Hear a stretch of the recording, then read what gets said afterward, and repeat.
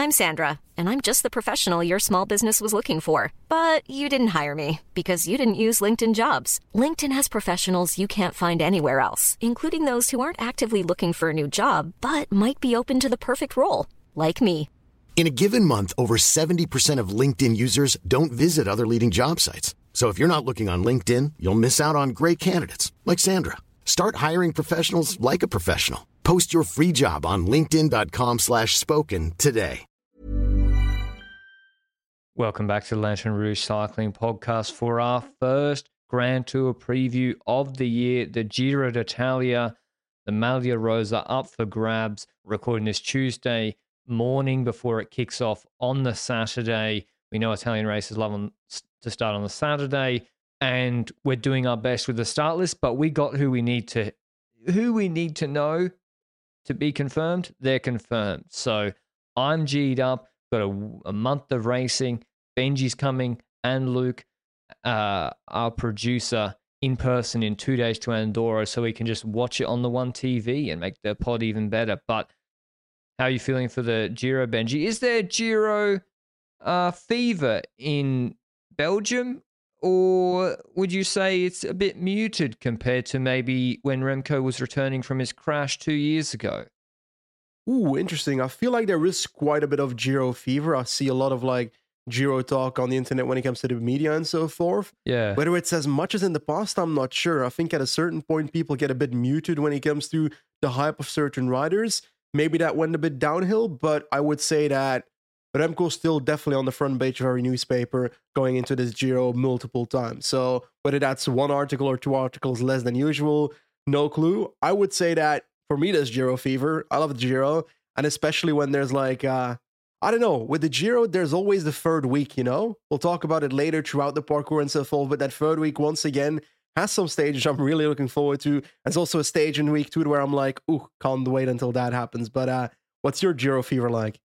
It's good. I can't wait to see. I'm hoping, fingers crossed, those week 3 stages you mentioned, I want them to happen because there will be a historical stage. One of these stages has to be historical, like goes into the archive as all-time great because they are ridiculously hard. And this is how we're going to structure this preview.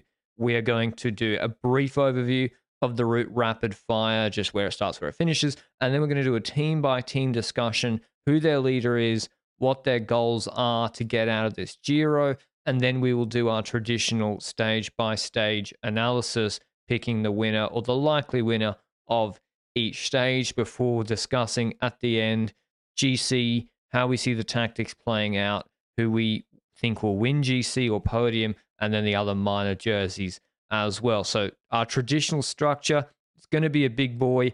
Get yourself a coffee.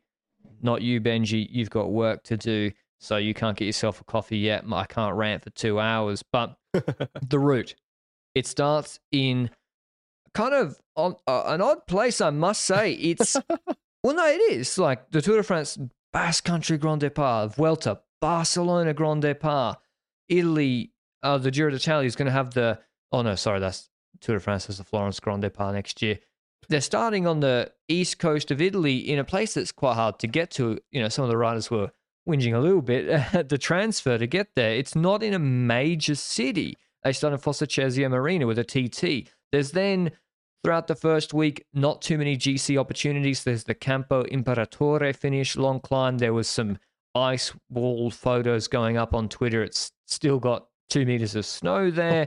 And then there's a TT, a 34K one in that, the end of that first week. But Benji, I don't see, apart from the TTs, I don't see too much GC in that first week.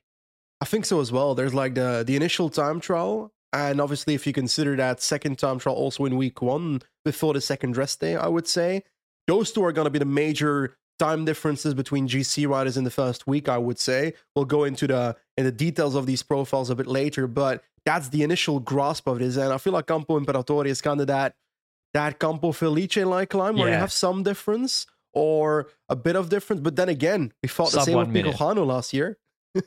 True, Picojano. And I remember I was on stage speaking with O'Connor and Vine. I was like, Picojano wasn't even that hard. And they said, excuse me? Who the fuck are you? No, they didn't say that, but they were like, it was hard at the start. It was steep. But so maybe in Campo Imperatore, but really if both are on form, I don't see too much. Week 2, again, is some Mads Pedersen type and Magnus Cort type stages, and then 4 of the 5 stages, or 6 stages, and then there's just one absolute brute, the Crans Montana stage. I think this is a madness, like 6,000 meters Dennevel, 7 kilometers going into Switzerland. And then week 3 is just a war. This is the opposite of the Vuelta 2022. This is like the most backloaded route we've just about covered, I think, Benji, in terms of altitude gain in this week 3 is just an altitude, like 3 passes over 2,000 meters on stage 19 to Tre Cime. It's just, and then the TT with a 4.7 kilometer, 15% section on pavers. Almost the first 2 weeks, even if someone's 3 minutes ahead, Benji, unlike sort of the Tour of the Vuelta, Remco was a minute ahead of Mas in the Vuelta. I felt it was done. Yeah. By week 3. Vuelta done on the second rest day. Someone could be 3 minutes ahead, and I'll be like, the Mallee Rose is still up for grabs. On one end, yes. But on the other end, when you're like watching a race and you see someone dominating the first 2 weeks, you get into this mindset, this tunnel vision of like, this can't go wrong anymore. But then we saw, for example, when Bernal was strong in the first 2 weeks of, what was it, the Giro 2021 is my guess, that we had the... Zoncolan, Yates dropped him, Alpemira, Caruso danced away on the descent, and they weren't as hard as these stages. And Almeida dropped him on another one as well, right? Where Martinez was like, wee! I think that was Zoncolan. Or what? Alpe... I don't know. But yeah, Alpemota or Alpe d'Huez. No, Alpe d'Huez, you're right. Alpe d'Huez. Tegadiala, I think. Yeah. So 3 stages. Yep. And if that had been the second last climb, then you're in real trouble. So that's why this stage is here, like, or even in the second week, the stage 13, Croix de Coeur, 15.5 Ks, 8.6%. That's the second last climb. Yeah. And of course, there's a valley afterwards. But if you crack in the middle of that, around Verbier, maybe you want to get yourself a little après ski at the end of the season, go for an aperitivo, you're going to be losing big time. So it's very backloaded. I see huge opportunities for the fit sprinters in the first 2 weeks. That is going to be a good point of discussion for how we think each team should play it, because we see Cort, Pedersen, Matthews, who are all here. Those teams have had different strategies for approaching those sort of stages. But yeah, I like it. There is a big fear, Benji, that like some of these big stages, there's going to be coverage issues or weather issues. We can't control that, but I do worry that might happen. That's a possibility, but I feel like we should go into this Grand Tour just naively thinking positive. Everything's going to be all right. And when the struggle happens, then we complain. We shouldn't complain beforehand about potential struggles, because if the stages do happen, they could be legendary. And when it comes to all of these stages, there's some really iconic ones like the Crans Montana where I'm looking forward to. And I feel like the parkour is here to make the difference. And if we go into it stage by stage in a bit, there will be some opportunities for some riders to take time on the others. But I also feel like it will just be an attrition race throughout as well. And maybe if you go too hard at the start of the Grand Tour, it might cost you in the third week.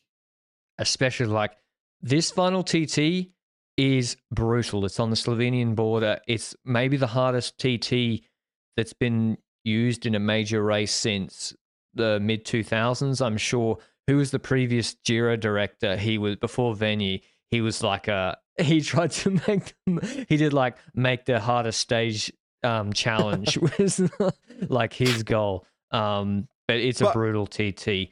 We'll get into the... Oh, sorry, go on. There's long stages, right? I feel like there's a lot of 200 plus kilometer stages here. And the annoying thing is that's a lot of the flat stages. Yeah, I think they have cut down on transitions a little bit. That was some feedback from the riders. But yeah, the stage 14 and 15, for example, they're both on 200 Ks if you include neutral. 13's 200. Stage 11's 220 Ks. So there's some big stages in here and a lot to control as well. The best place, though, if you want to watch the Giro d'Italia, every single kilometer. We're going to watch every kilometer. Well, we could in theory.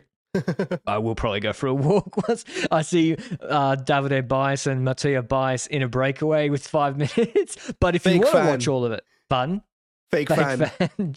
Yeah, I was looking at Giro Stage 1 last year. But if you want to watch every kilometer, and there are some of these stages that are going to be historic that you're going to want to watch live, like Bernal on Passo João, for example, 2 years ago, GCN Plus is the best place to watch.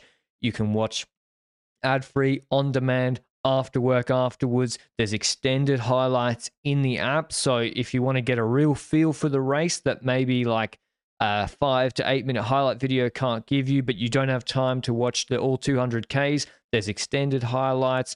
There's the post and pre-game talk show, the breakaway.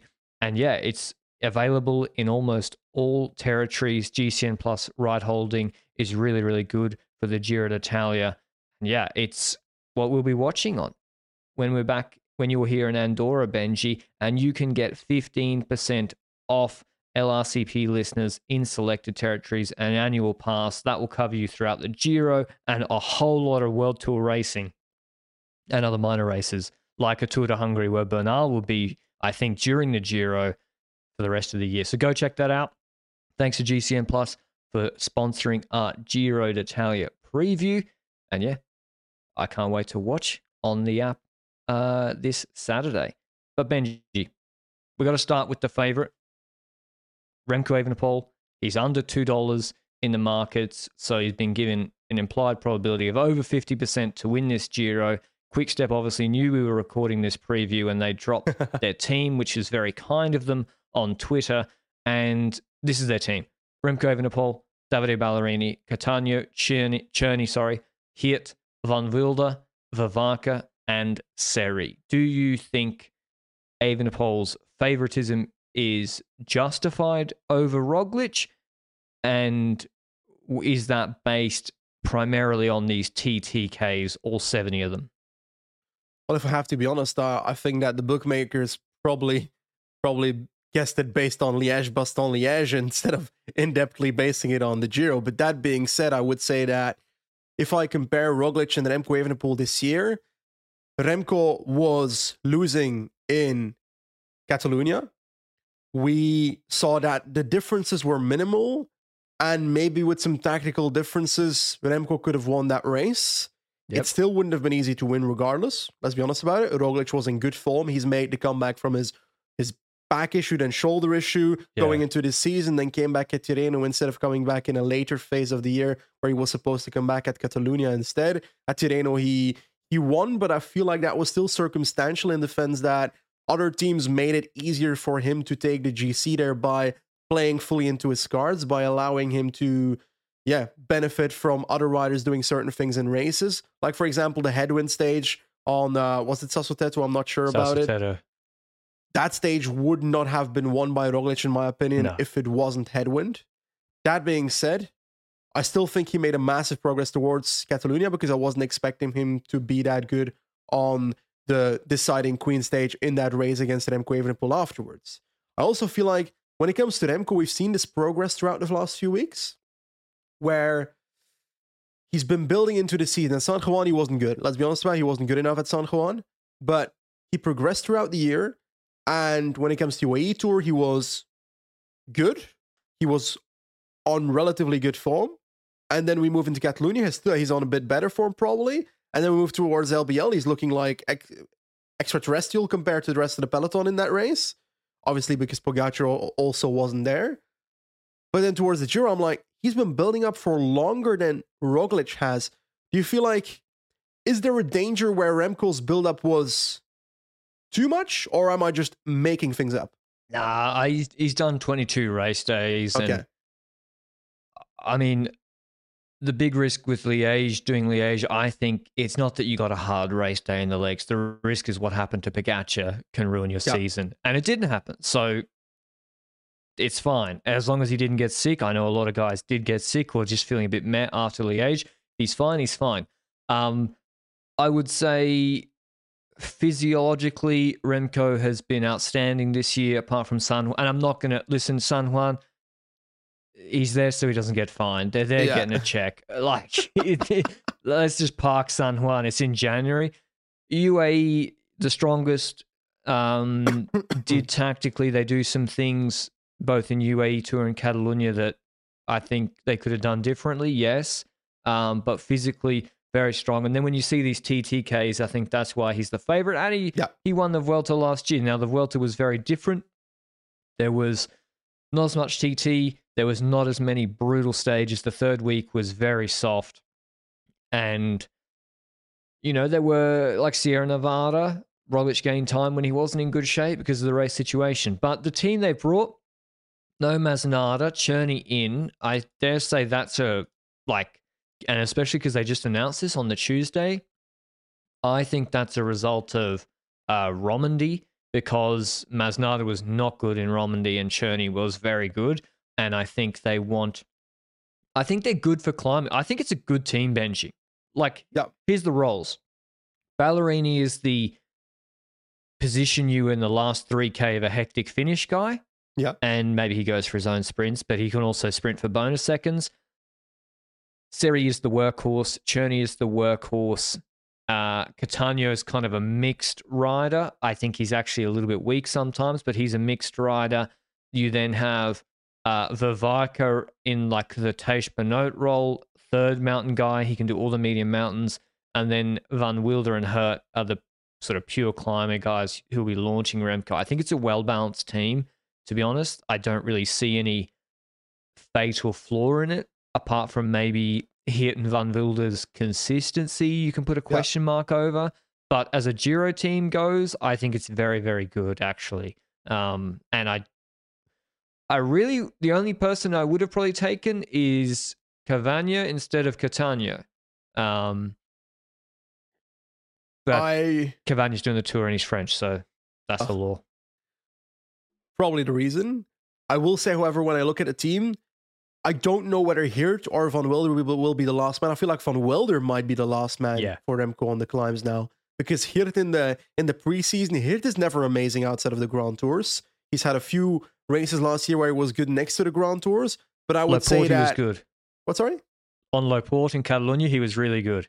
Yes, but in the earlier part of the season, I was like, where is Hirt? And then we noticed when it comes to this race, I'm expecting Van Wilder to be the man that is the last man to launch Remco. Then Hirt won before, then Cataneo the one before, and then Vervaeke, then Seri. When it comes to Cherney, I also feel like he's important for the brake control. I feel like when I talk to quickstep riders, I always hear that Cherney's the kind of guy that everybody likes in the team because he's very good at managing breakaways and stuff in that role. And I don't necessarily hear that about Cavagna. So I think it's also maybe the input of the teammates that might have led to Cherney being selected for this race compared to other riders in the team. So looking at this squad, I think it's well balanced. I think they cover every area. And I do like that Ballerini is in, not just because of the factor that he can be a workhorse for the team when he's necessary. Also, when it comes to the basis that he's the kind of rider that can steal bonus seconds, like you mentioned. He's the kind of rider that can fight for that. If they notice that Remco's consistently getting beaten by Roglic in these intermediate Van Aert sprints, for Vingegaard against Pog. Exactly. That specific scenario is perfect for that. And I think Quickstep will be a strong team here, and I think it might be the strongest team in the race, but there's a few challengers, Because that's Jumbo-Visma.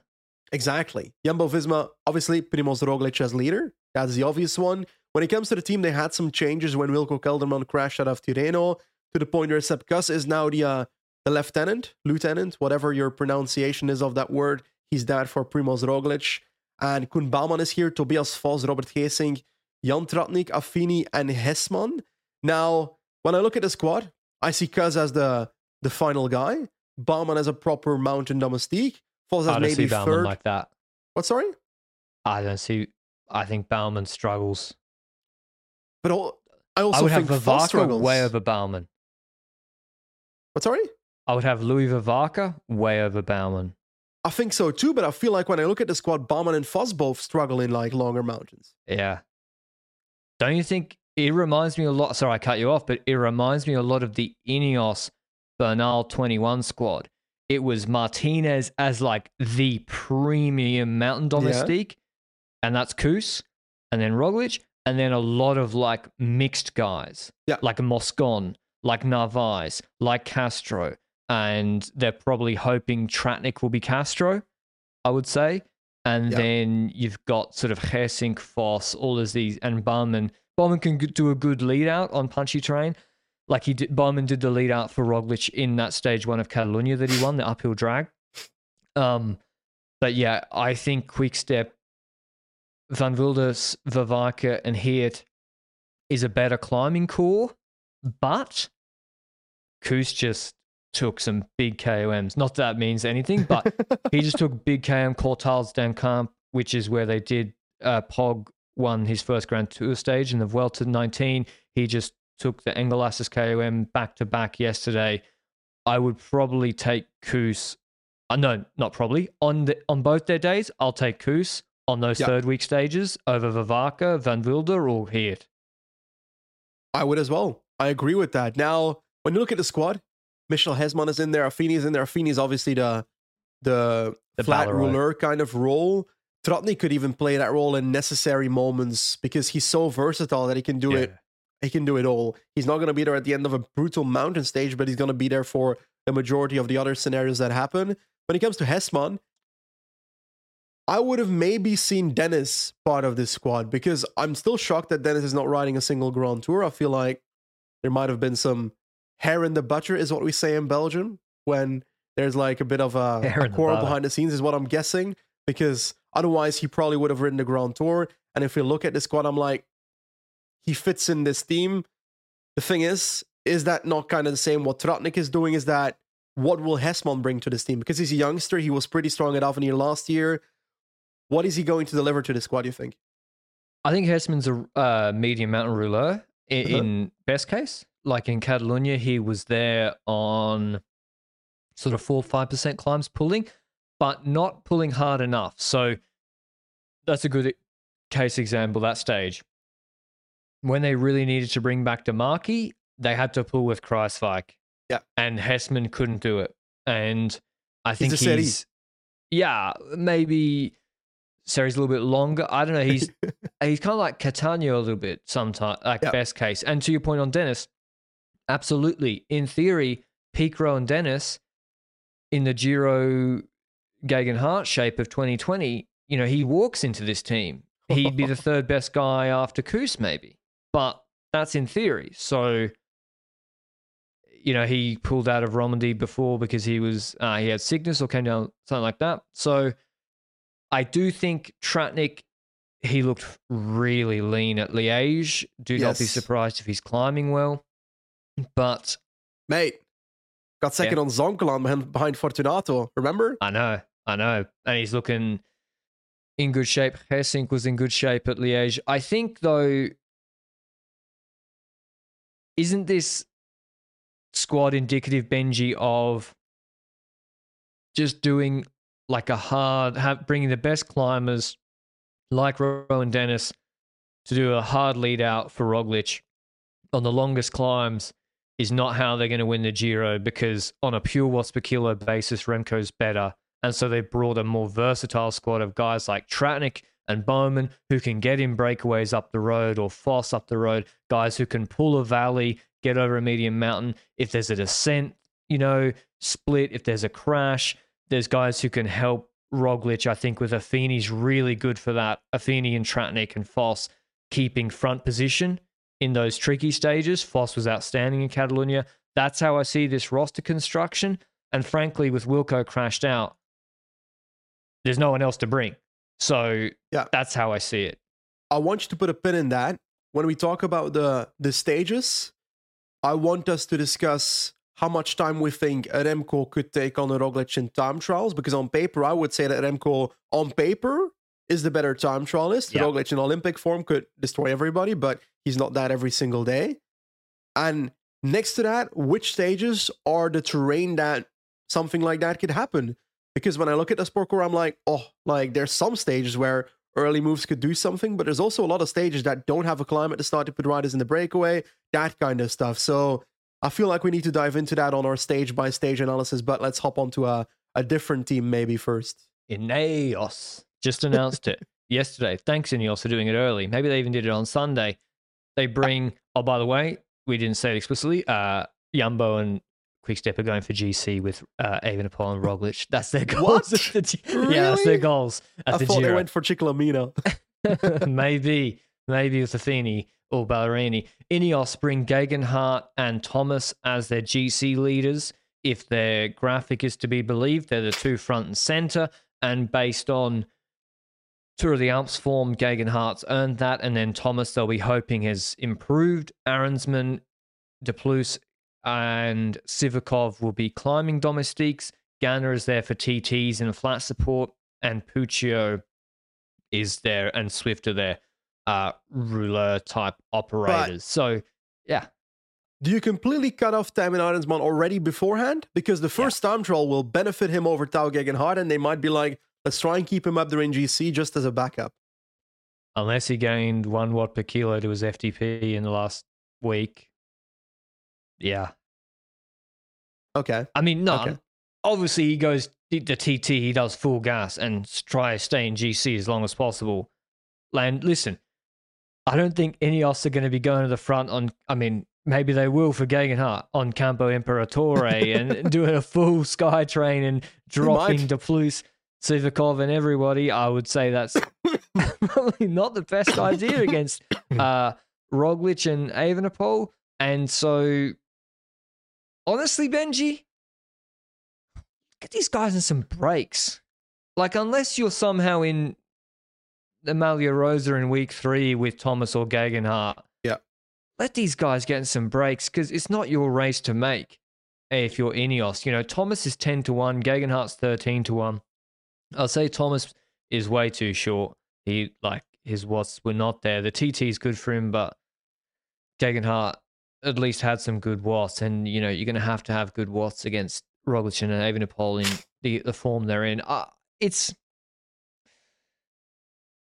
To be on the flat, Benji, I think it's a little bit weak. Like, I know Ganna is Ganna, but in a hectic run-in, Ben Swift, I think, has taken a step back. And then it's kind of Puccio is the Seri role. They don't have Affini or Ballerini. But yeah, don't you think hedging your bets, given that they're not the favourites, and giving Arensman to Plus some breakaway freedom, at least in the first 2 weeks, you know, back then means you don't get to the Vuelta, you have 1 Grand Tour stage win and Carapaz wins 3. I think it's too conservative to just keep everyone around Gegenhardt and Thomas. At the start, I understand if they do it the first week and so forth, and I think the race will make it clear what to do for them, I think. Because after week 1, they might still have multiple riders up in GC, because once again, the time trials will maybe give Gegenhardt a deficit towards the Thomas and an Arensman, but towards week 2, Crans Montana and so forth will instantly become clear who of the riders are actually the best climbers in the squad. And maybe even one of the 3 already falls out of GC in the first week on Campo Imperatore if they're in a really bad day. But I would say by the time they reach week 3, by the time they reach those stages where they can send riders in the breakaway to maybe benefit from that, the last spot of week 2, I would argue that they will know what is possible. And if they're on the podium for the 3rd spot, they might keep some riders to secure that 3rd spot to make sure that happens against whoever tries to fight for that podium spot. If it's higher, it's higher. But I believe that I agree. It's kind of like the Mas theory.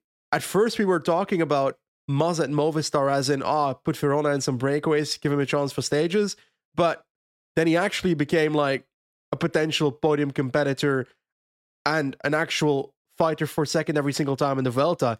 And if that's the case, you're like, should he in that situation have Verona in the breakaway? Maybe as a satellite rider, but for himself, maybe not, depending on the situation, how dangerous GC, stuff like that. So I think it's situational what will happen. But I will say, when I look at the team, they've got solid climbing squad. Like Arensman, if he's on a good day, can support. If Hart falls out of GC somehow, he's going to be good support. If Thomas falls out of GC, he's going to work for the team. Sivakov has been good the last few weeks, but he's also been somewhat inconsistent over his career in terms of certain periods throughout the year. So hopefully he doesn't crash this time around in the early parts of the Grand Tour, but the plus has been looking good.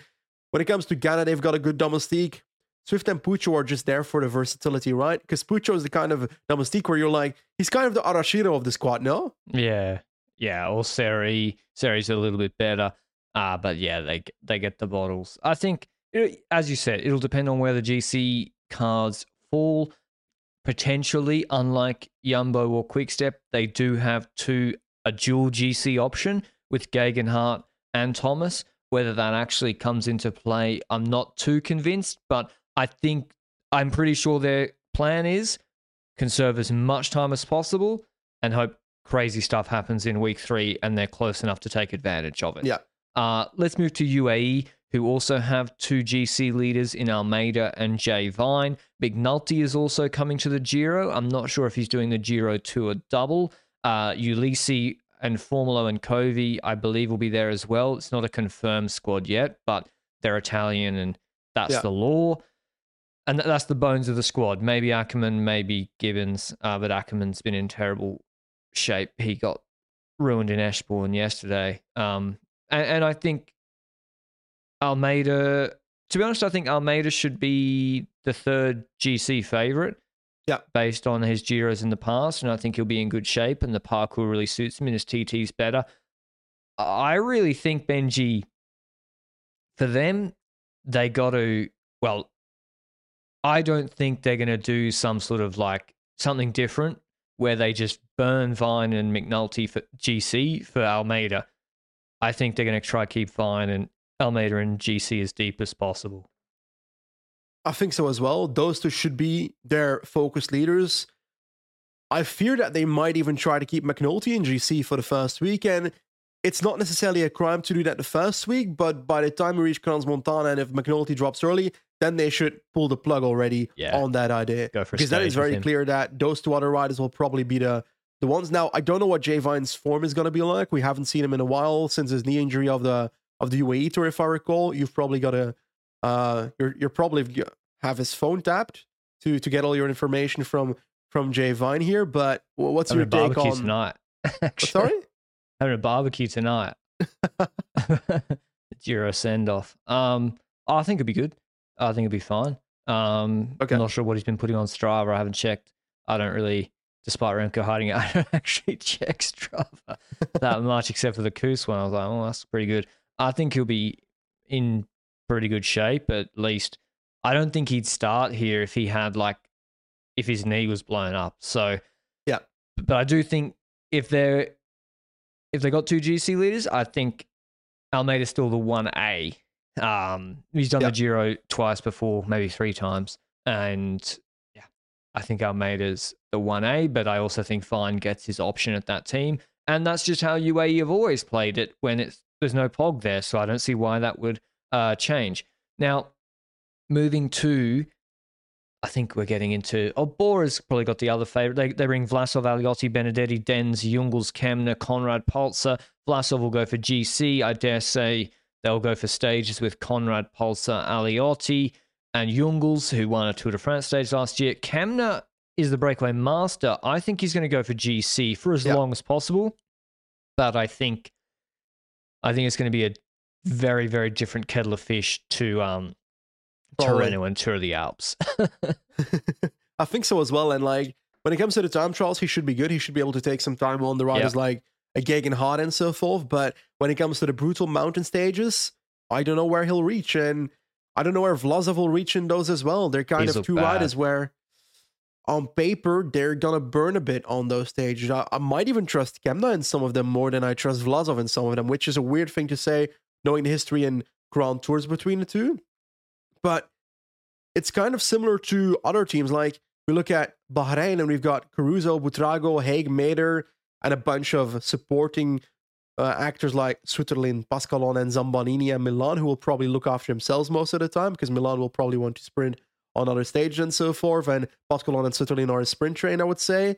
When it comes to the main 4 climbers there, it's a similar situation to Bora, I think, where we're not sure who will pop up to be the strongest one of them. On paper, Caruso will be good in the time trials. Butrago, Actually, don't know if Butrago can time trial. I I've never generally seen have him no do clue. a TT.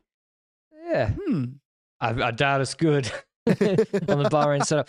All 4 of those guys will go for their own GC for as long as possible. And then if Butrago and I think Caruso and Haig will really try for GC. Mader and Romandy was bad on Tion after a good TT. Butrago won a Giro stage last year. I think those 2 are the most likely to, if they fall out a bit, fold into a domestique role and also go for stages. Bahrain generally free their guys to go for stages, which I like. Milan, don't be surprised if he wins a sprint stage, because honestly, the sprint field here is pretty thin. But yeah, that's what Bahrain will do. Alpecin are going for, I think, Groves for the sprints with a long lead-out train, and Oldani, who's won a Giro stage before, I'll speed run them. Astana, though, Benji, they bring Velasco's won. It's a pretty good team. Like Velasco won the Valenciana break. Dombrowski looked good in some maybe Tour of the Alps or something. Battistella's okay. Cav here though, no Bolt. Why did they sign Case Bolt to never send him to races with Cav? Absolutely no clue. Genuinely no clue. I recall there being something with similar agents or same agents throughout certain signings, and I think Bull had the same agent as another rider, so maybe he had the same agent as Cavendish. I actually have no clue, but I will say that Cavendish has a chance to win a stage on this list of riders that's here. That being said, we're talking about sprinters and we're talking about Astana, we're talking about Cavendish and so forth. This is strong steam, like Velasco and so forth. Those are riders that will be able to be in breakaways and so forth. Battistella as well, strong rider to do that. And I've probably skipped a few in that list as well. But I would say that the sprinter I'm mainly looking forward to, Gaviria's here and so forth. But Mess Pedersen, it's not confirmed the start list of Trek, but on paper they are here with Pedersen, who said that he was going to ride every bloody race in the season before the year. So on paper he's here. And if he's here, he could actually win multiple sprint stages with a Kirch lead out. And he's won a stage in the Tour and the Vuelta last year, so he can make it all 3 at this. Mollema too. Oh, really? Mollema as well. I hope I think they will send a better versatile team for Pedersen, because last year in the Vuelta they sent like 4 55-kilo guys to chase breakaways in the medium mountains.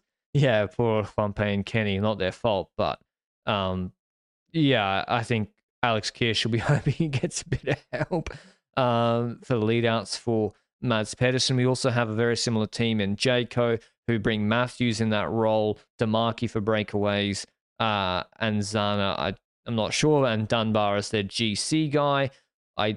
They're not bringing Harper, even though he was at Romandy, quite strong for Dunbar. That's curious, but that's their team construction. Maybe too good. Maybe. Tour de France. Yeah, Harper's good. DSM, Leknesson for breaks, and Dainese for a sprint stage. And mate, I will slap on the table. Max Poole should have been here. 20-year-old, let's jump him into the Giro. Why not? Well, I mean, no Bardet, no Poole. Maybe Poole is going to do the Tour de France? Nah. Vuelta probably, I guess. I mean, yeah, to be frank, their team is not that good, but they still have an option for a stage with Leknesson from the break, and Dainese, I don't think he'll win a sprint stage. He all the stars aligned last year. It's not the best squad, and Wiedeberg's not stepped up too much. Arkea, I believe, will be sending Barguil, and he won a Tirreno stage last year, breakaway. They'll all be going for the break, and maybe Decker some break sprint. Movistar bring a sprint train for Gaviria, who just won in Romandy. Verona is confirmed, and it seems like Verona's like the patron of the team. Like when I think he and Valverde left the Vuelta 21, and that's when Lopez and Mas, it all went to shit, because Verona was rooming with Lopez. I think he's a bit of a leader in that team, Verona, and they have Rubio as their GC guy. He won a stage obviously on Jais, and if you read there was a Marker article, they really think Rubio can progress and be their GC guy. So he is their GC leader, but others will get their option, I think. GC leader, I don't see it. Well, neither do I. I'm just saying what the Marker article said. It's like Sosa last year. No, it exactly is. No, because the Marker article came out 2 hours after the Jorgensen headluster news thing, And it's like, don't worry about losing Jorgensen. We got Ina Rubio. That was, I think, the spin. But yeah, Will Barter climbing very well in Romandy. He also could be pretty dangerous in a week one break, I would say. Israel Pozzo going for top 10. Seb Berwick there and Simon Clark and Richard Tello. I'm really keen to see the young American Williams. It's actually, given that Vert Schmidt's here, this squad has done well in Italian races before, and I wouldn't be surprised for them to run T10 in GC and win a stage. Groupama, Pino is in very good shape. Amirel, Kung, Leinard, Mollard, Stewart, Thompson, Vandenberg. So the young Kiwi Thompson's making his debut. I don't know, Benji. Like, they don't have a sprinter. Kung's here for the TTs. They brought a lot of rouleurs. I don't like when teams bring 4 or 5 rouleurs and they don't get stage freedom for a non-GC favorite. So I'm hoping Amirel, Leinard, Mallard, Stewart, Vandenberg all get their option in breakaways. Even Pinot, because he's not going to top 5 this Grand Tour anyway with all these time trial kilometers. Well, that's the next point. You reckon he should just... Last Giro, I agree. Like, Pinot could... Based on Romandy's shape, he could run 6th or 7th at this Giro. But is that what you want to go out on? Like, he's done better than that in Grand Tours before. This guy's podiumed the Tour. Isn't the stage win, which he could do easily from the break, given Pinot's current climbing shape, he can win a stage easily from the breakaway in the right circumstances. Isn't that what you want, that photo on the wall? I would think so, and maybe in the first week he says I want to try and keep myself up in GC because on Campo Imperatore he can actually still compete for the stage. Maybe even if he loses time he can compete for that stage regardless from the peloton, because from the breakaway it might not be easy on that stage. I think it starts with a flat start and not necessarily a climbing start. But when it comes to like the second week and the third week, that's when he should have lost time to go in breakaways and make sure that he can actually win those stages. Like, there's a stage in week 3 that we'll talk about a bit later, Val di Solo or something. Val di Soldo, I forgot the name completely, but it's like a climb with like a small climb at the end as well, and that's a break stage in my head. That's the kind of stage O'Connor would have won in that Giro where he's won loads of break stage. And there's a lot of these teams, like you spoke about this team. Age Desert is also a team where I'm like, Aurélien Paré-Peintre, he's got the same situation. He can top 15 the Tour de France, Giro, but he's going to be doing GC, even though when it comes to time trials, he's probably going to... They're going for top 15. Who the fuck cares about position 11 to 15? I know, it's like... Fuck that. It's so pointless. How do we call that again? No, we didn't call that anything. Zone of irrelevancy. That was for 16 to 20, right? No, 10 to 15th is irrelevant. Oh, okay. 11 to 15. 10th is important. Like, did you know Jan Hirt came 6th in the Giro last year? Yeah. Like, do the sponsors know? Like, that's 6th. Now, who came 12th in the Giro last year? I mean, yeah, it'll be like a second-tier climbing domestic. Like, Micah came 10th in Romandy, not even trying for GC. So, yeah, maybe he falls so far out of GC, he can go on the break anyway. But, yeah, AG2R is going for breaks. It's not the best team, I must say, although I quite like Baudin. And then, Consoni, Lafayette, Cofidis. Probably the biggest GC team we haven't mentioned is EF Education Easy Post. I think Uran is supposed to be doing this race. I know Carthy and Court are definitely doing it. And Bediol, because it's the law. And I think Carthy is, based on this third week, a pretty realistic top 5 GC option, actually. I wouldn't surprise me if he wins like the Tre Chimi stage because he's so far behind the big guys and he's really good on the super steep stuff. But they'll be going in breaks. Cepeda, although his Alps to Giro form translation is usually 100% to 0%. But they'll be going for breaks and Cord and all that sort of good jazz. When it comes to Cord, we can't really talk about what he will do in his Grand Tour before we jump into the stages because the riders like him, the riders like the sprinters and so forth, we need to grow slowly or quickly through the sprint stage to see how versatile they are, if there's break opportunities, because I'm like, in a versatile sprint stage, Cord's still on the lower hand. So on paper, he should go in the break in those kind of stages. So based on Romandy. Yeah. Because he was nowhere in those group sprints. And yeah, I agree. Like, based on Romandy, I would not be just and like in the Vuelta 20 Mate. whatever it was, 20, Pedersen 21. destroys him. Oh yeah. And maybe Bling too. Maybe Roglic. Like, Court was nowhere in those sprints. I think he's better in the break. So let's get into that now. Well, I think we've gone through all the big teams. Yeah. Sorry, Bardiani, they haven't announced their team. We would have mentioned them. Mate, you missed Cortex sprinters. Cortex, Cortex being here is a joke. I'm sure they're lovely guys, lovely project, Mate, but they are not a pro team. They are going to top 5 sprint stages. Cortex? Top 10 5 sprints, okay? They have with Tivani Herman Tivani and Attilio Viviani, and together they've top 10 5 San Juan sprints. So I believe they're going to do 5 top 10s in the Giro as well. Man, this sprint field is bad, isn't it? It really is. Fiorelli of Bardiani could actually top 10 sprint stages. Ballerini would easily be top 5ing these stages. If Groves is coming, he's on for a Giro stage win. Why aren't DSM bringing Welsford for the first 10 days? Good question. Like, Tour? I mean, can't he do the first 10 days and then bounce before Crans Montana? Yeah. I don't think it's legal for Welsford to be even allowed to do that stage 13 first climb. I don't think the UCI allow it. I don't think, and Welsford would be like, yeah, fuck that. Man, he'd clean up a couple of stages. So I said this on Twitter the other day. Given this stage, okay, also, before we get into stage, the UCI points has changed a lot in Grand Tours. It's now flipped from last year. There is, like, I think 500% more points dished out per stage of Grand Tours, and you get like 130 points for third in a Giro stage. If you bring Welsford or other teams like FDJ, or they don't really need it, but I'm not sure which sprinter Intermarché are bringing, who we didn't mention.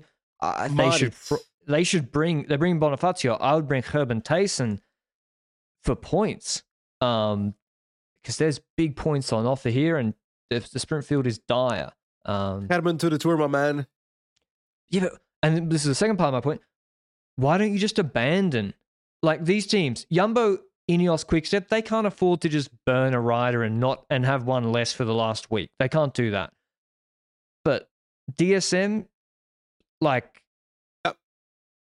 can they do without Martin Tuschfeld and put Welsford in? If they don't have Tuschfeld on the third week, can Intermarché do without Batelli? You know, if he goes, it's less of a sacrifice. Anyway, stage 1, TT, 20 kilometers, maybe a little bit longer. It's flat, non-technical for the first 18 Ks, and then they have a 1.2K, 5.2% climb before another little short descent for a K, and then a kick up to the finish. Ganna will be the favorite, but he's not. First of all, Ineos TTs haven't blown me away so far this year. Second of all, Ganna's not also blown me away so far this year. And the uphill kick at the end, he still will be the favorite. He still should win, but I think the gap to Evenepoel and Roglic will be really small. I think so as well, and especially with like the small hill at the end, that might even favor them a tiny bit more. But on the flat part, on paper, Ganna should be very competitive. Yeah. I think Ganna wants to win at least one time trial in this race, if not more. He wants to win both time trials, but I don't think it will be as easy as in the past. And no, I would say it's between Remco and Ganna for this time trial. But this is also the kind of time trial where Roglic can still compete. But on paper, he should be losing time to Remco, I would say. But remember Basque Country? Exactly. I think it was harder. Basque Country last year, was it? Yeah. The opening TT, Roglic beat Remco by a reasonable amount. And I do think it was punchier, because I'm just going to guess it's in Pace Vasco. So I think Ganna wins, but I think the margin is tiny, and this will be really, really tight. Maybe Tobias Foss wins. Who knows? Yeah. But it's non-technical. I'm going with Ganna, though, Benji. Someone will write these down, so we got to do it. It's the rules. We've been doing this for 3 years. Ghana wins stage 1. I'm going to go with Remco because you went Valid. with Ghana and I'm Belgian, so I have to select the Belgian card or I True. will be kicked out of the country and I don't want that. So I guess we'll Not wing yet. with Remco Evenepoel on the stage.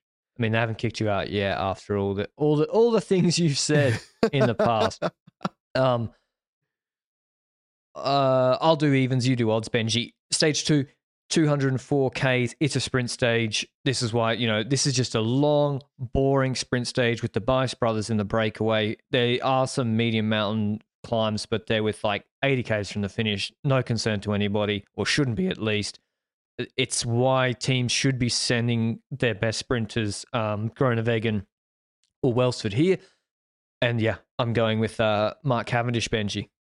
Okay, I'm going to go with Mess Pedersen because I trust Kirsch as lead out a lot in this race. And I feel like Pedersen is going to destroy sprints, even though they're flat sprints. He's going to do so because of Kirsch's lead out and Hole in that lead out and so forth. And that combination will be brutal on the majority of sprint stages and might even be more favorable on the hilly ones, I would say, the more punchy sprint stage. And if we talk about punchy sprint stages, I'm not sure stage 3 fits under that. It's hard, isn't it?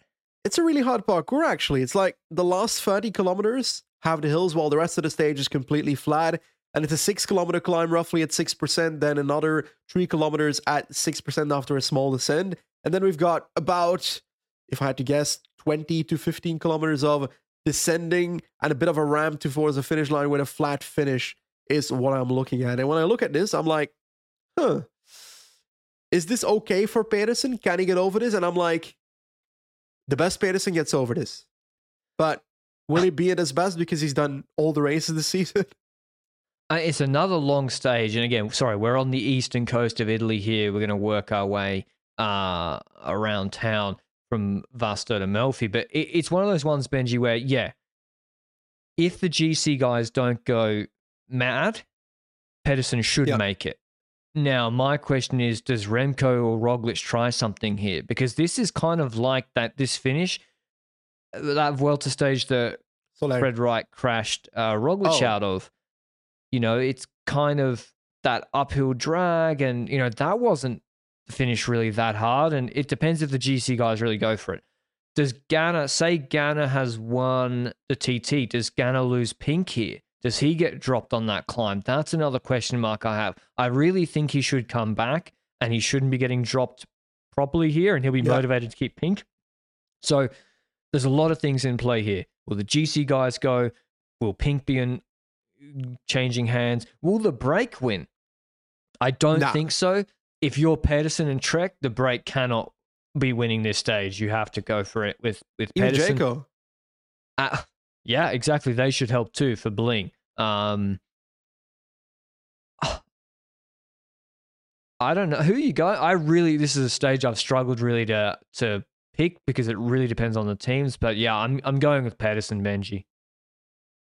If you're going for Pedersen, then I stole it from you. I know you think he'll win.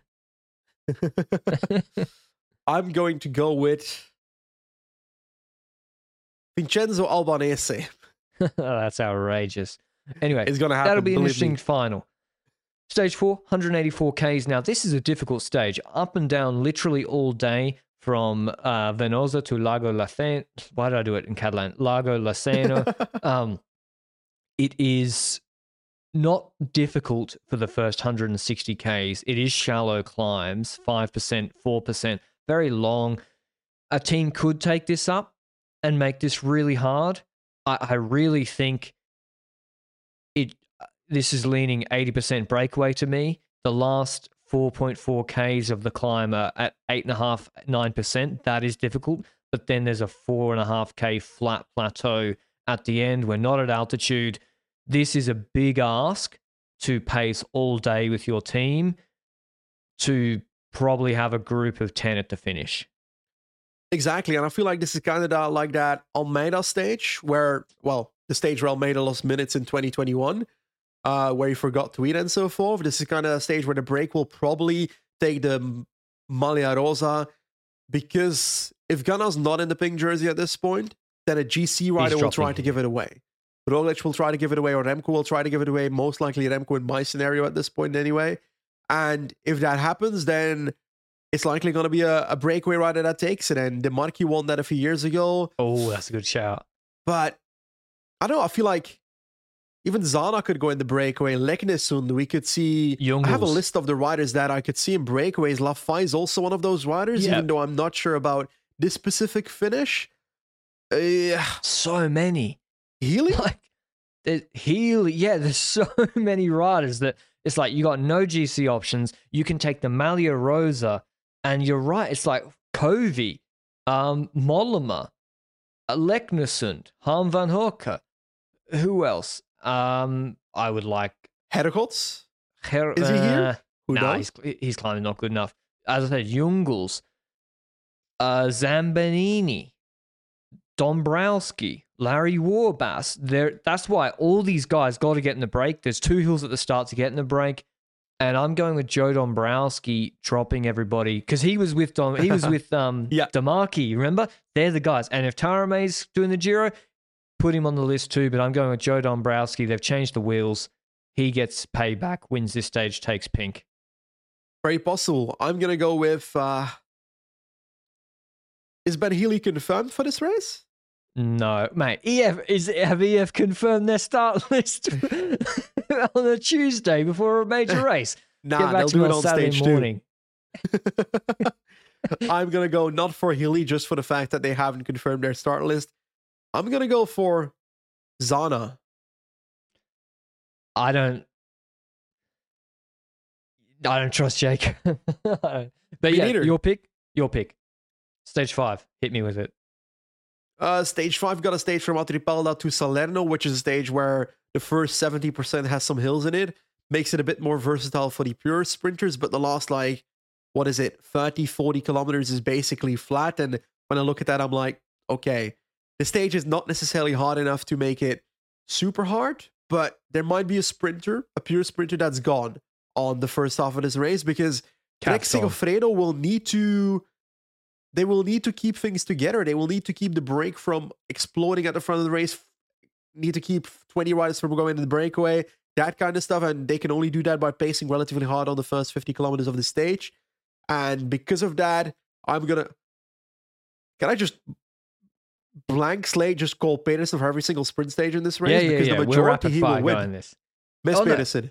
Well, see, I see this differently. And that's because of Pedersen is a step above Court and Matthews, I think. So if I'm Jayco and EF looking at this, with that 4K 7.6% climb at the start, are you really going to pace or help Trek for Court to probably lose that sprint? Court's got to get in this break. Matthews got to get in this break. I mean, Eschborn, Frankfurt, they chased all day yesterday for nothing. And then that climb with a long time left is 3Ks, 8%. They can really break up. Now, Trek should have a good squad where Mollema can pull that climb and then Kirsch can do the flat. But really, I think the versatile sprinters got to be going in the breakaway here. I think it gets Court, and I think Jonathan Milan wins the sprint. But Court and the others should be going in the break. Actually, no. Court wins from the break. Stage 6, 155 Ks. To me, this is a much more nailed-on sprint stage. There is a 10.5 K, 6% climb at the start, but then it's so easy afterwards. I'm going with Milan to win the sprint. On stage 6, it's flat into Naples after a little bit of a hilly circuit starting in Naples. Are you going Pedersen's your blank slate for 6? Miss Pedersen, next stage 7 is from Capua to Campo Imperatore. This is the first proper mountain stage if you don't consider the Lago Laceno climb as a mountain. This is a parkour where the first 75% has 2 climbs in it, but I wouldn't say they will actually influence the race. They're not at the start, so it will not help a breakaway form, and they're not hard enough for attrition to really kick in too much either, so it will all come down to the last climb, and there's an opportunity for a breakaway to win this if the peloton really takes a pissing break of 10 minutes by the side of the road. But when it comes to GC, I just see a max of maybe 10 seconds here or there, 15 seconds here or there, maybe a bit of a... Is it steep enough to make a big difference, or are we saying this is going to be a bit of a group sprint at the end of the climb? Well, I mean, the partner in crime in Catalunya after those stages, like Chiccone's not doing the Giro, unfortunately. We forgot to mention that for Trek because of COVID. Yeah. But yeah, I do think that Gegenhardt is like the final ramp, 7K, 7%. Gegenhardt's good at that, but he's been good at Valenciana, Sons, Roglic, Pog, Remco. And I want to know, will Quickstep take this up? It's 220 Ks. It's a long-ass climb, 26 Ks of climbing. Yeah, but if you are Roglic Quickstep, is the favorite to win this group sprint. but if you are Quickstep, would you not want to make it hard on the initial slopes of that major climb? Yeah. Because you want to attack on the not obvious gradients halfway to climb? This is a weird climb, and it really depends on how they see their relative team strengths. I think if I'm Jumbo, I'd be like, hey, Roglic 7K, 7%. I'll take our chances in a sprint for bonus seconds and the stage win. I doubt like they're going to burn the team in pace all day. As you said, Breakaway has a real chance, and probably on. It depends, Benji. Like if Remco's, he could be in pink at this point if they haven't given it away. Do they try and win in pink? I don't know. Remco's the kind of guy that would want that, eh? He wants to win in a certain jersey for his Instagram, also for the honor of doing that. But this is a copy-paste of the Giro 2018 Stage 9, won by Simon Yates, where 11 riders were in 30 seconds. So they did go to GC that year. I don't know the specific situation that caused that to happen. But I'm going Roglic. I think it somehow comes back together. Okay, I'm gonna go with not gonna go with Mess Pedersen for this one, I promise you. If you go for Roglic, I need to go for the other guy. I do think Roglic has a bigger chance, but I'll go with Remco. Okay, I thought you were going to go Gegenhardt, kind of no, you don't think you can beat them in a sprint? Nah. Maybe Huge gets away. Anyway, stage 8 from Terni to Fossombroni. This is kind of a copy-paste of a Tirreno stage that Lutsenko won ahead of Fulsang and Roglic a few years ago. It is, I think, harder than it looks. Yes, it's there is a 5K, 6% climb for break formation right at the start, first 10Ks. Then it's just flat, pretty much no categorized climbs. Then they have a hilly circuit, the Cappuccini climb. I'm going to call it the Cappuccino climb. It is 2.1 Ks, 10%, descent straight into 7Ks, 7%, with a 2.3K, 11% wall, and then another descent straight into Samuro, what's it called? Monfelicino, 800 meters, 11% descent, and then the Cappuccino climb again, 2.1 Ks, 10% before the finish. I don't know how technical the descents are. It certainly could be a Bettiol Campanarts type stage from an Oldani, but I think these gradients are quite steep. And Roglic from Emilia, Almeida. Would it surprise you if Bora took this up? It really wouldn't surprise me. But it also wouldn't surprise me if Quickstep takes it up, for example. You reckon? It wouldn't surprise me if they do that. Now, when it comes to the initial breakaway, I think that the breakaway still has a large chance of winning because it's a long stage to control. But when I take a look at the final, it's really hard, that Cappuccini climb, for example. So it wouldn't shock me if Remco tries something on this parkour. And maybe they try and make the first two of these climbs with the last 4 hard and then see if he can make a move on the second last climb on that small hill, or whether he actually wants to go all out on the Cappuccini climb to try and thin out the herd. I don't know, but I see possibilities. I think this is going to be a GC foray. I think teams are going to think, like Bora tried on the stage 14 Torino stage last year. Gasparotto's their DS. They like to just all of a sudden start pacing hard. They also can throw Kamna up the road or Vlasov.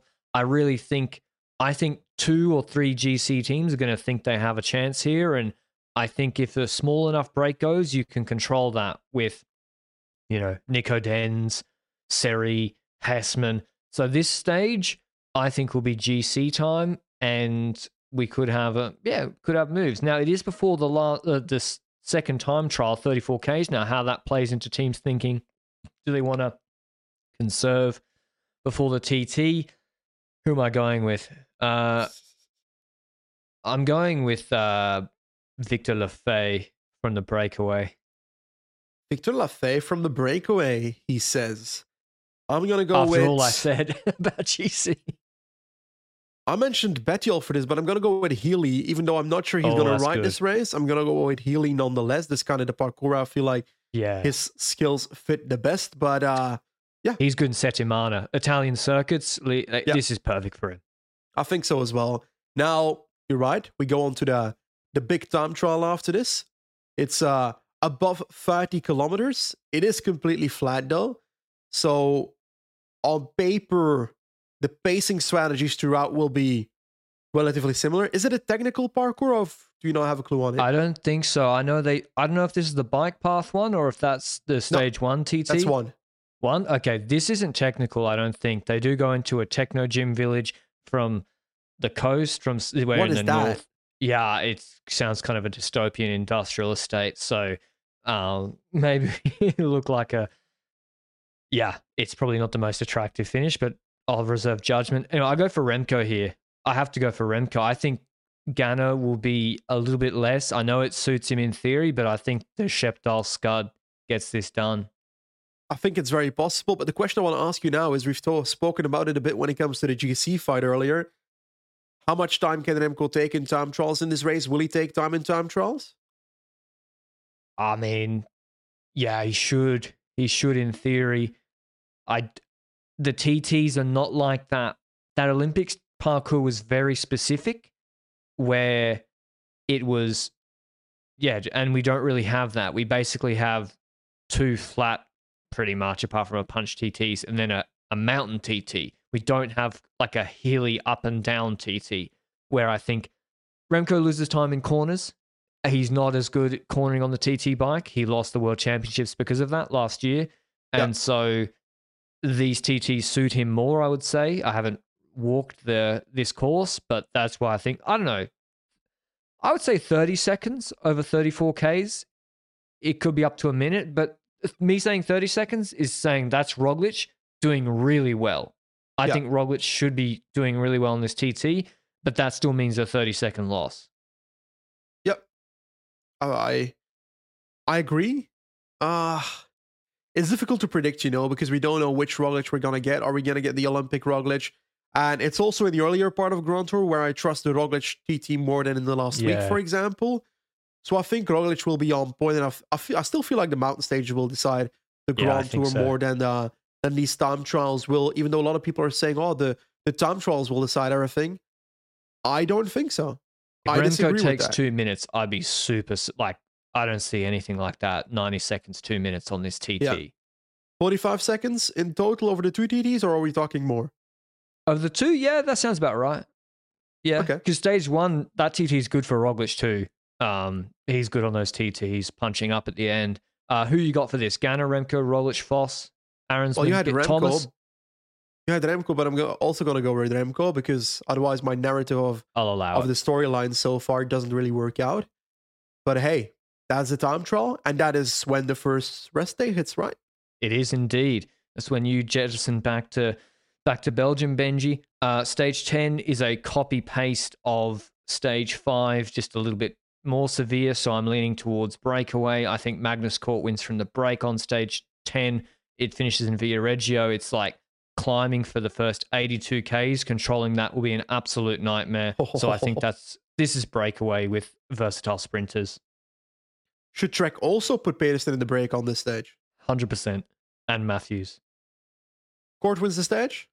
Yeah. Okay. We agree on that. On to stage 11 then.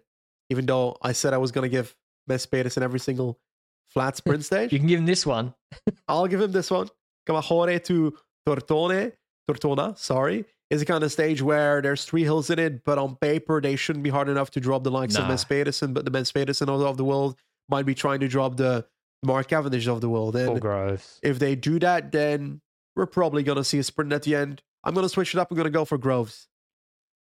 I'm going to go with Pedersen for stage 11. Stage 12 from Bra to Rivoli, 180 Ks. This is, again, I think it has to be a breakaway stage. There's a collection of medium mountain hills at the beginning. There's then in the last 25 kilometers, an 11K, 6% climb with 5Ks at 8.3% before a descent and a flat finish. I think in theory, again, Trek could control this. They could control the climb. They could then go for Pedersen in the sprint. It's a bit of a risk. I'm going to go with, I think this is like a versatile guy. I don't, with those gradients from the break, like Lorenzo Rota in theory, or I haven't mentioned anyone from, like Zana could be good in this. I'm going to go with Bob Jungels. Okay, what kind of stage do we feel like Leknessund could be winning? Because This sort of one. Okay, I'm going to go for Leknessund. I will say, however, the last half of that climb is really hard, so Yeah. we might see who knows, Roglic versus Evenepoel. We saw that Roglic attacked on a similar stage like this and then crashed in the descent in the Vuelta a few years ago. Yeah. Is very this similar. that stage? I know how technical the descent is. I've gotten us mixed up. I'll continue doing odds. Stage 13 from Borgofranco di Vrea to Crans Montana. We have said break, sprint. Here we have nailed on GC. 207 kilometers, 6,000 meters Dennevel, 34 kilometers, 5.5%. The big road from Italy to Switzerland over the Col du Grand Saint-Bernard. Descent, Croix de Coeur. They skip around. They go the hard way to Verbier, 15.5 Ks, 8.6% descent, and then 15K Valley, Crans Montana, 13K, 7.5%. This is an absolute brute of a stage, and there has to be monster gaps here, Benji. Yep, this is the Queen stage, maybe of the Giro. There's multiple Queen stages available if you look at the parcours, but this is one where I'm like, damn, there's a lot possible here, and there's also a lot possible where you're like, ooh, will they attack early on the stage? The Croix de Coeur is the climb we saw in the Tour de France last year, where attacks were happening on the Croix de Coeur, even though it was the second last climb, and I'm like, this is a very hard climb. This is one of those where it's one of the hardest second last climbs we've seen in Grand Tours in a while, and differences can be made on this climb, but will the situation in GC be available for that? Will Roglic be willing to throw it all on the table on a stage like this? Can they put satellite riders in the breakaway early on in a stage like this to make sure that Roglic could try and attack towards that satellite rider on the Croix de Coeur or something, and then in the valley they try and benefit from that satellite rider? Those are the kind of strategy you think about when you look at this parcours. And can an Emco do that if Roglic is in GC? That's a bit more questionable, I think. I think Roglic has more the team for satellite riders than a Quickstep does, but I don't know, man.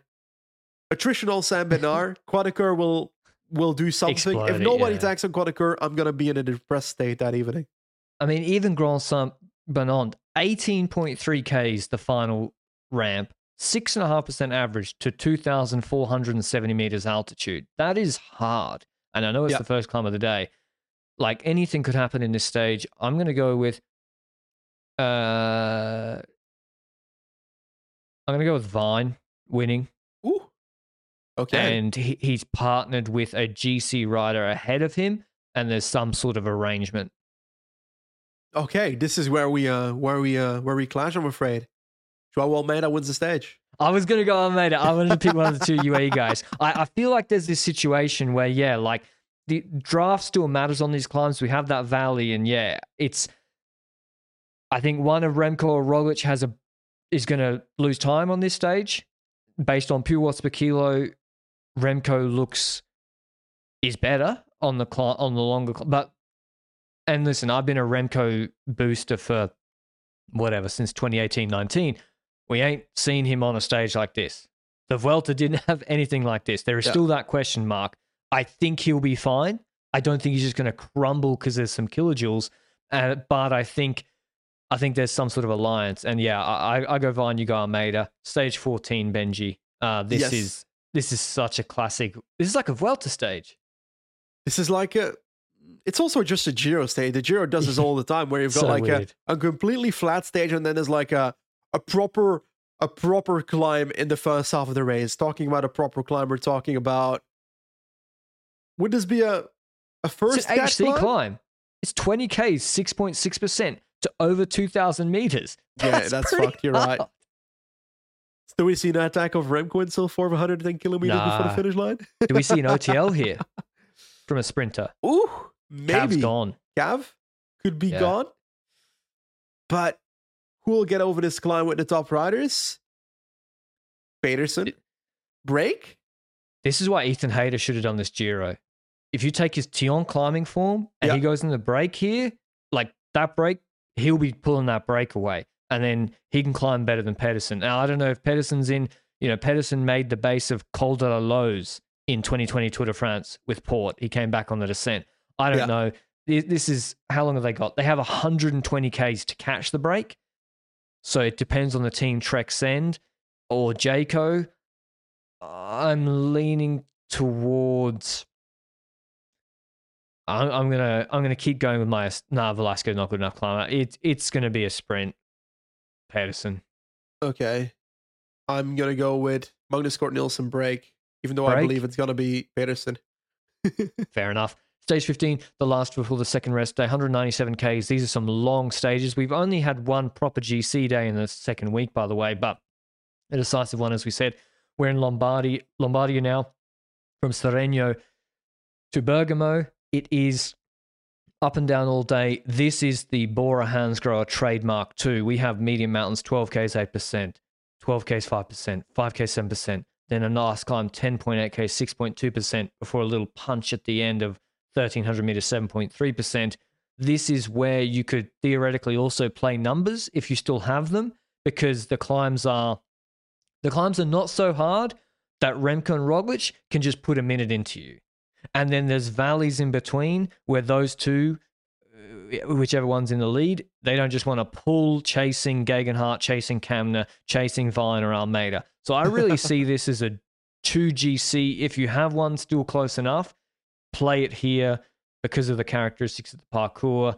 Will it succeed? Probably not, because Quickstep are very strong, to be honest, and with their team controlling. But it's a nasty stage, Benji, where it doesn't look like there could be big GC gaps, but there'll be stress, and I think someone will actually lose time on this stage. I'm going to be super boring. I'm going to say this is going to be a nothing burger. Because I fear people will be like, oh, Bondone is coming tomorrow. True. No, rest day. Is a rest day before Bondone? Yeah. Oh, then they're going to go for it. This is kind of like the Simon Yates Torino stage win when Carapaz went, Hindley had to chase him. I really see it similar. I think Bora will try, but they'll go for their GC guys, so I don't think they'll necessarily win, but I think that means the GC group will win, and I think Roglic wins a small sprint of 5 guys, and it doesn't end up being that exciting. That's possible. Could be that they go over the top with like 5 to 10 riders, and then they have like the one-up attacks, but then people come back and then it neutralizes a bit, and then we've got that group sprint at the end. It's all very possible. Who will win the stage though? You enter at Roglic, and then I have to go with the other guy at Remco, but I feel like it's going to be someone else. I don't feel like the top 2 riders will take this stage. I just don't know who. So I'm going to go with Remco just because I can't think of anyone. I don't know. I feel like he's been disappointing this year so far for me. But we're going to throw it towards a big one again. The rest day. After the rest day, we've got Monte Bondone. This is a stage where in the initial Giro parkour preview, we were like, this is an overrated stage? That's what our initial reaction to that. I've changed my mind. I've also changed my mind in the sense that on paper, it's not the stage where I see early action happening. I don't see people necessarily moving early on a stage like this. I think it's that kind of attrition mountain stage where stuff will happen on Bondone. But then you look at Remco, and he's the kind of guy where, will he wait to attack until the Bondone climb? Probably, because I feel like Quickstep had disappointed in trying to figure out ways that aren't unexpected for opponents. No? Oh, you like their strategy is just line them up 1, 2, 3, 4, pace as hard as you can until you drop, and then Remco goes. That's and also, in what they do. Also, when it comes to LBL, their plan initially, according to the interviews, was that they were going to go on La Redoute anyway, even with Pogacar there. And I'm like, that probably wouldn't have been the best strategy if Pogacar is there. And then I'm looking at other race, and I'm like, could have been a bit more inventive in trying to figure out ways to destroy your opponents here. Yeah, I think that's right. And also, we don't, after the second rest day, this is a brute of a stage. This is like 6,000 meters de Nivelle, and the last 8Ks of Bondone after 200 kilometers is 8Ks at 8% average. Now, it's not the high altitude, but it's still a 20K, 6.7% climb. That's 50 minutes plus. But Paso Santa Barbara, 12.8Ks, 8.4% to start. That is hard. That is a hard climb. And I don't know, it really... I actually don't have too much insightful, frankly, to say about these third week Giro mountain stages. They're super hard. Whoever has the best legs on 50-minute climbs and after 5,000 kilojoules will take time, and your team can help. They can help you set it up. That's for sure. Koos, Van Wilder, Almeida, Vine, they can all do that. But I don't see Ineos doing some masterclass where Gegenhardt goes on Paso Santa Barbara and then Thomas sits in the wheel and then he drops Remco and Roglic afterwards, unless they're injured. I just don't see it. And so I'm going with Almeida for the win on this one, choo-choo style. Okay, I'm going to go for... I don't feel like Bray can win this either. Even though the last year we saw Covey win the final mountain stage in a way where I was also not expecting the break to win it. So, for example, if an Arensman is in a breakaway or gets an opportunity and he should go on the break here. Yeah, that kind of rider I do see competing from the breakaway like he did on Sierra Nevada, because on Sierra Nevada I also thought the break wouldn't necessarily be winning that stage. No. But it's probably going to be a GC rider taking it. I'm leaning more towards Roglic than Evenepoel when it comes to these brutal stages. Yeah. See, after La Molina, that was the harder stage. I mean, we'll get into it in a second after we do the stage. But it's Catalonia, mate. I know. It's my home race. All right, stage 17 from Perinha Valsugana to Caolole. This is a pure sprint stage. We'll probably have one pure sprinter left, and I'm going to go Jonathan Milan. You go Pedersen. I'm going to go Pedersen. 18 Benji from Oderzo to Val d'Isoldo. Run me through this one. Is this the overrated one? Pardon? The underrated one? Yeah, sorry, is this the overrated GC stage 18? Will they all be looking at Tre Chimi the next day and thinking this isn't the one to go? Yeah, this is a break stage. Pinot wins the end. Oh, okay, so I'll run through 13.5K, 7% in the first 40Ks. Break will form with Dombrowski, Pinot, all those sort of guys. And then who's going to control it? Because the finish is 9.5Ks, 8%, descent, 6Ks, 9%. That is steep and hard. Now, there will be gaps, but are you going to control the middle 2.5 hours? I don't think so. And if you're quick step with that 2.6K, 7% finish, that's screaming Roglic punch to me. So, yeah, I agree. I'm very angry that you jumped the gun and went Pinot, because I would have... We'll share him. All right, we'll share Thibaut Pinot. You got his left half. I get one goat. Stage 19, this is a beast. Longarone, we're in the Dolomites, by the way, in the northeast of Italy. 181 Ks, finishing in the famous Tre Cime di Lavaredo to the Refugio Aronzo. False slide uphill for the first 70 Ks, then 4Ks, 7%. Then they do the Passo Valparola. 13.3K, 6% to 2,200 meters. Descent. Little climb. Passo João. 9.8Ks, 9.3% to 2,200 meters. That is the climb Bernal destroyed everyone on in the rainy stage of the Giro 21. And that descent into Cortina d'Ampezzo. That's where they stopped in 21. Here, they then do Tre Cime. Passo Tre Croci, 8.2K, 7.2% descent. Then there's a wall. There's like a 3K, 11% section at the base of the last 9.5%, 7% climb up to 2,300 meters. This is, if you drop on João, you are fucked. Because there's over an hour left. This is a beast of a stage.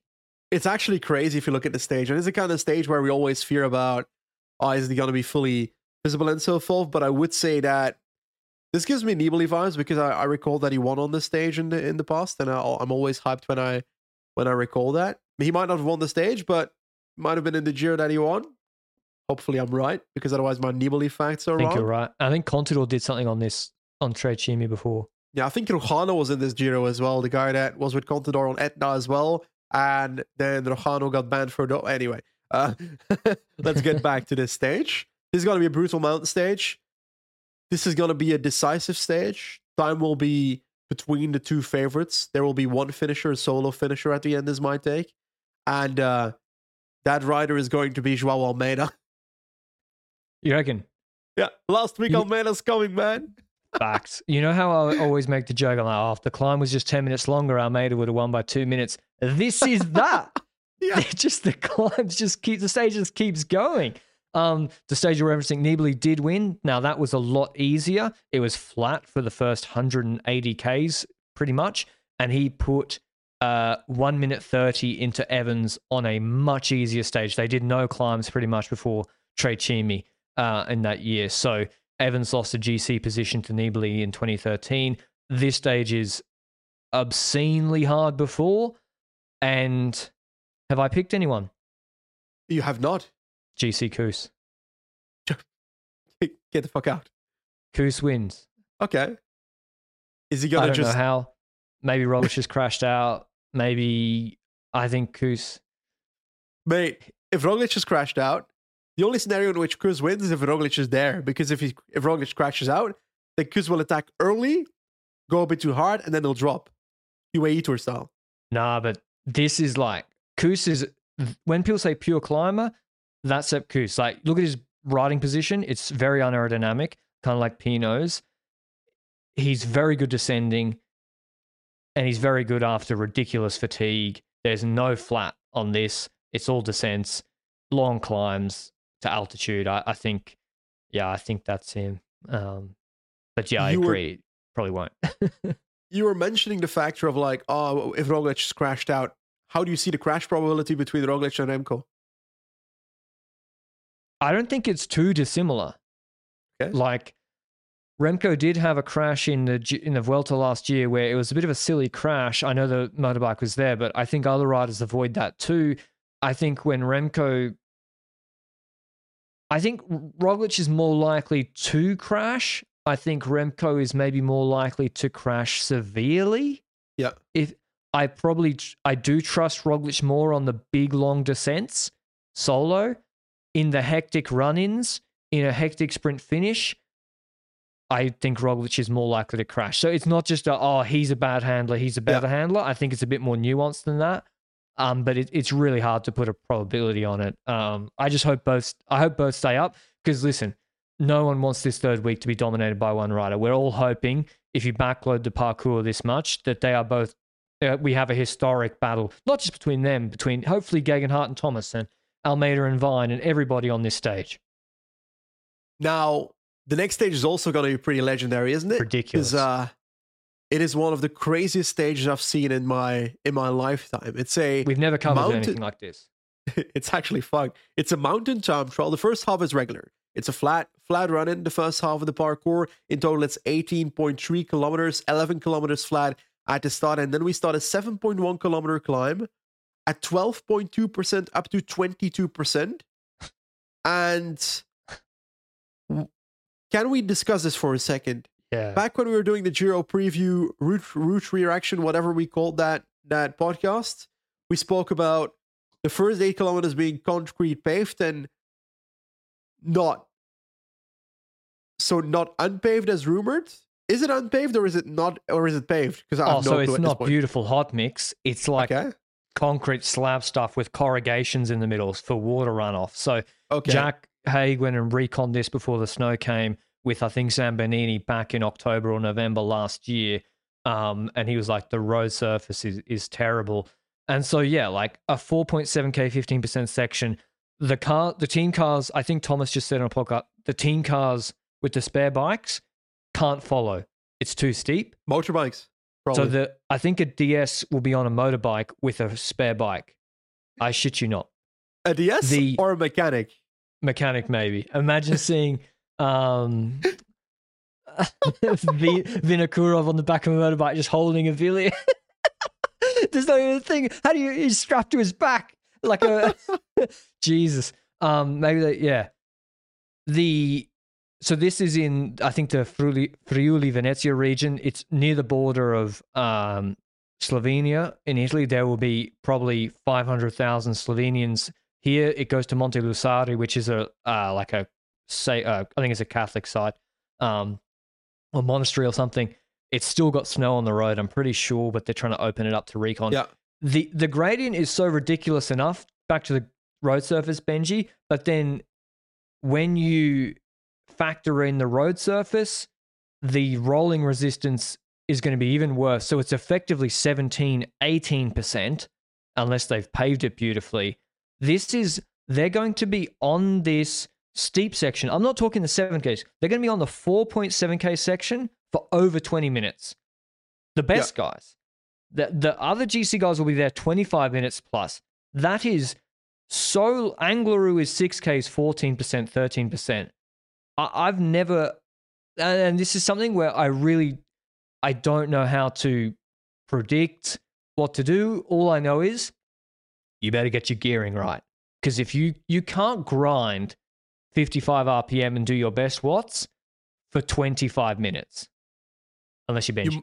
You might have noticed that I've been speaking about Roglic and Evenepoel as the two head favorites, but I've been mentioning Almeida a lot for the other stage and so forth. Now, there's going to be a bike change in the middle of the stage. I don't know what it has to do with Almeida, but I just wanted to mention it. Yeah, they'll change at the start of the climb. I kind of want to go Almeida on the stage again because of that climb. He knows how to tempo himself. But then again, Remco's probably above Roglic for this in my book.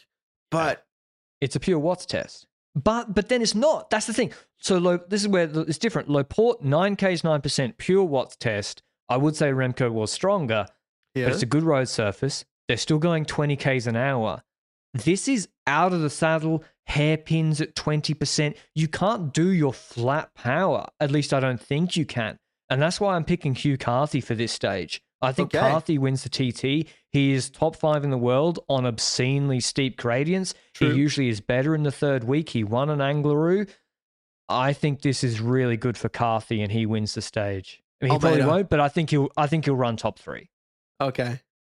But we've spoken a lot about certain riders, and obviously the last stage, I'll throw it back to you for the final stage, even though it's not the most entertaining one. Who'd you pick?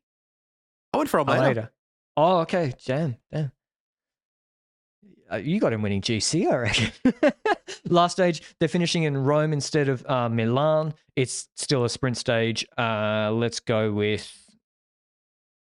Jonathan Milan, because they're not in Milan anymore. I'm going to go with Milan pure bunch sprint if he's still there. I mean, that is... I don't know how any sprinters survive Rome Benji after this third week. Like, maybe I'm wrong in thinking that, but anyway. That's the parkour. I'm sure people will know our picks. Our strike rate is unbelievably good picking them. I kind of wish Bernal was here, given his current shape, to spice it up. But anyway, on to GC. Let's talk, Benji.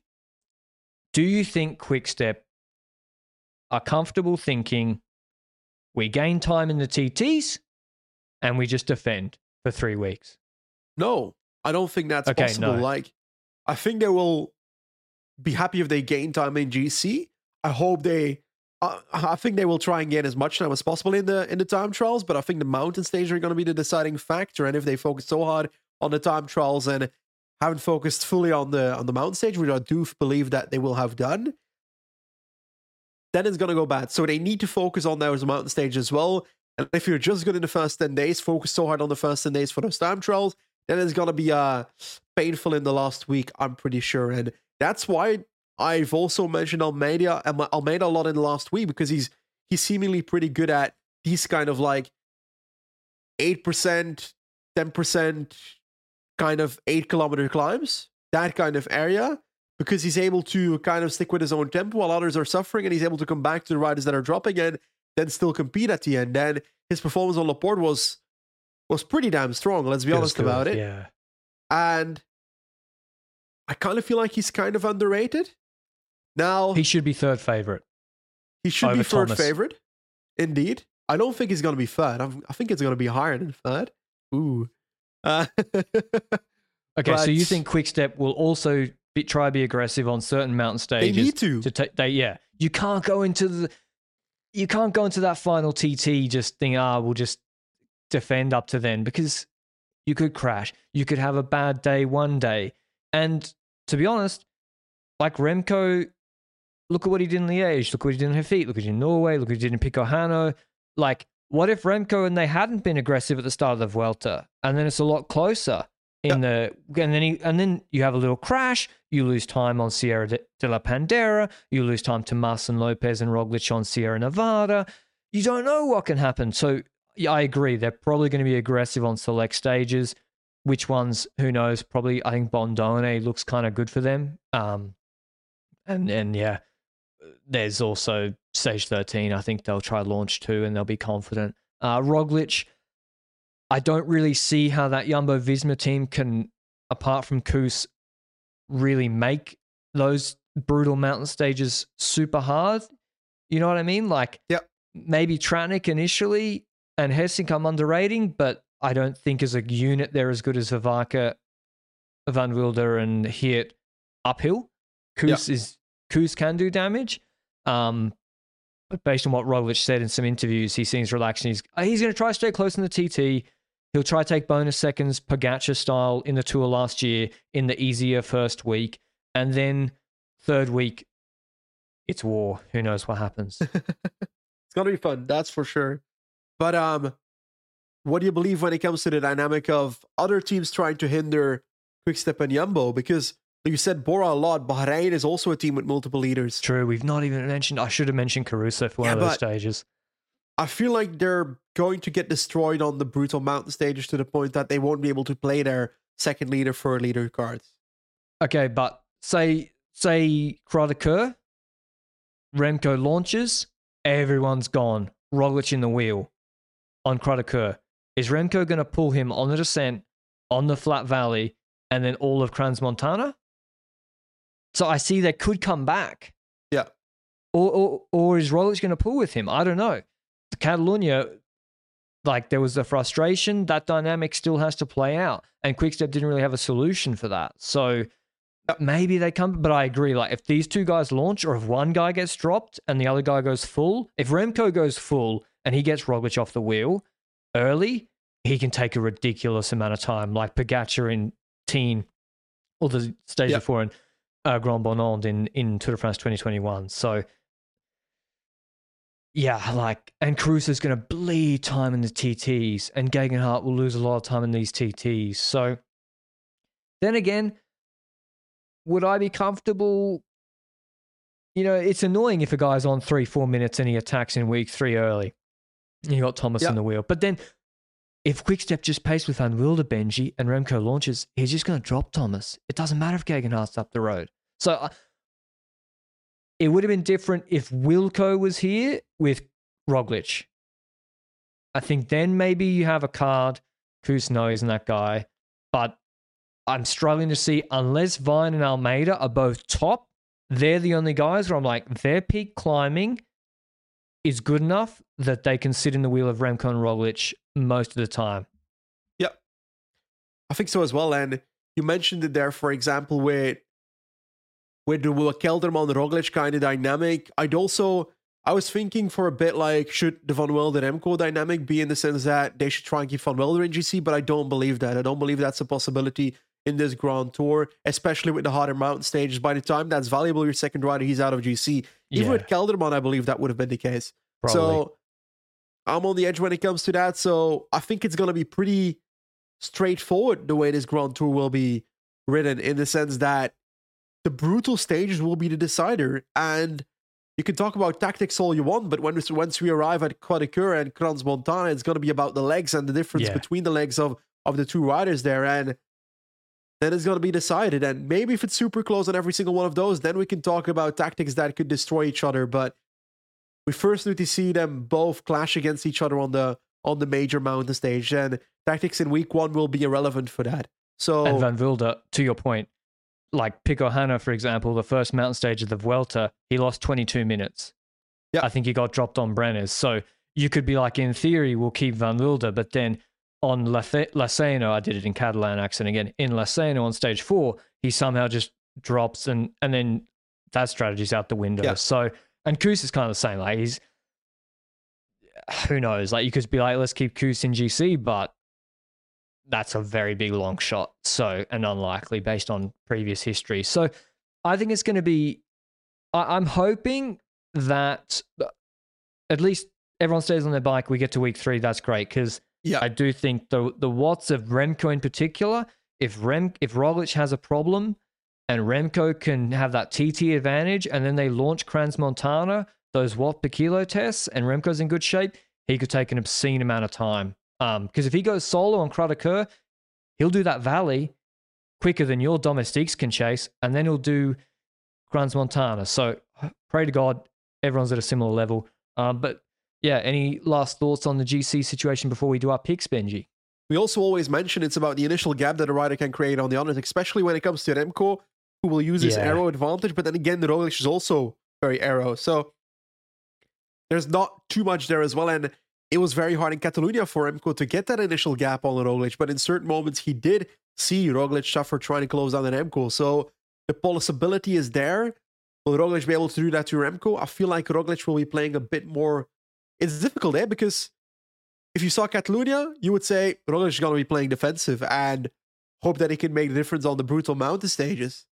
While in reality, he might be on paper behind already by the time we reach that, so he might need to be aggressive. So it's going to be intriguing once we arrive in a certain stage to see how aggressive Roglic will be instead of Remco. Well, that's why Crans-Montana is so interesting, because we both think if it plays out like it does on paper, Remco has got a nice 45-second lead into stage 13. And so the Quick-Step think, well, we don't have to do anything. Anyway, my pick to win is Joao Almeida to win this Giro.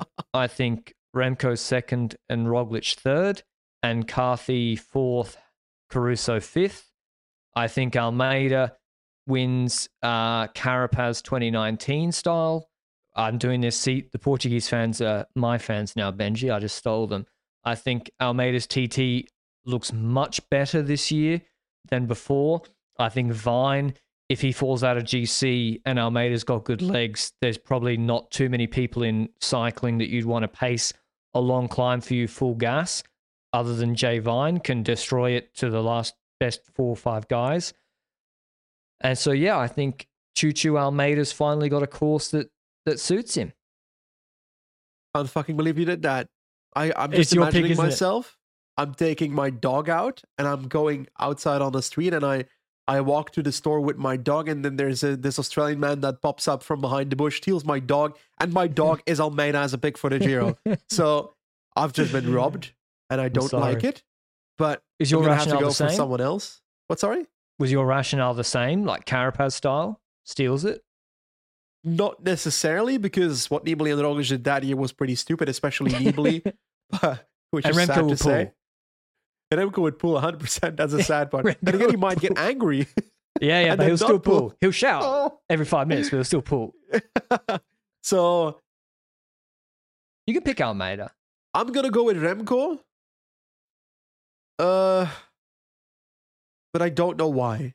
Because there's still He's a the massive chosen one. danger for Remco, which is those brutal mountain stage, which he hasn't done at any point in his career. So it's a big question mark, but it would be nice to see him confirm that question mark, I would say. Yeah.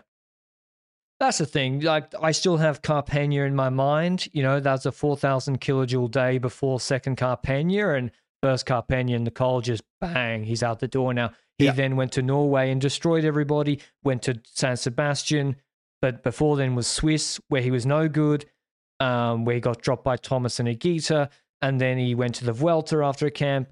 And so there's not this like, Pog is easy, right? You're like, Pog's going to do this. He's going to do that on that stage. He's going to be good there.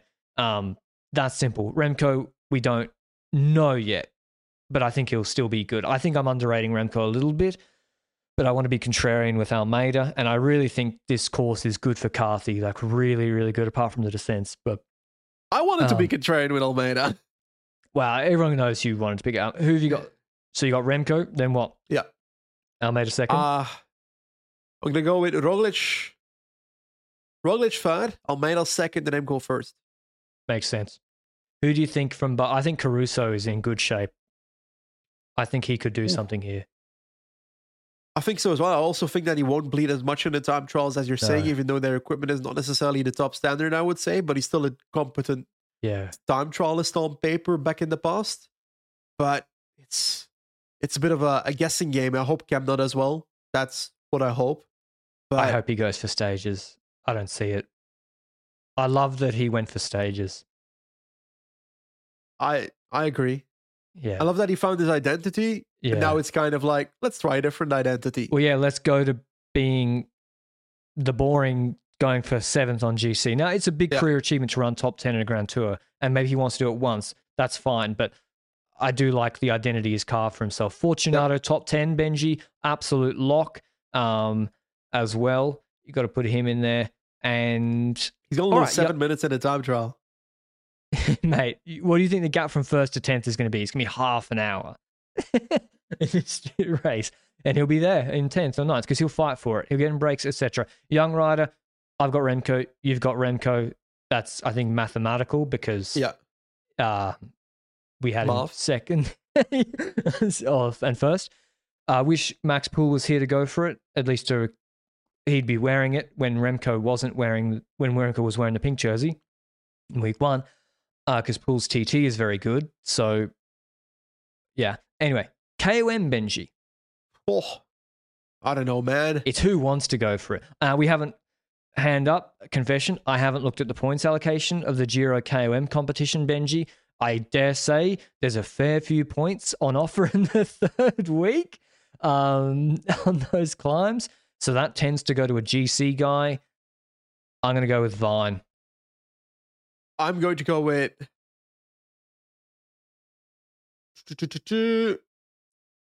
on paper. If I say GC Remco, then it should be Remco.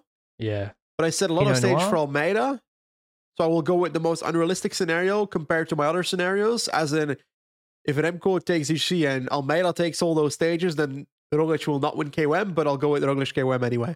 Yeah, I think McNulty could go for it too. McNulty, I didn't call him for any breakaways, but if he is free to go for breaks, he is nasty in breaks. Remco will ride over the top of most climbs because he's always riding, so Remco will take it. It should be Remco, yeah. Points jersey, Mads Pedersen.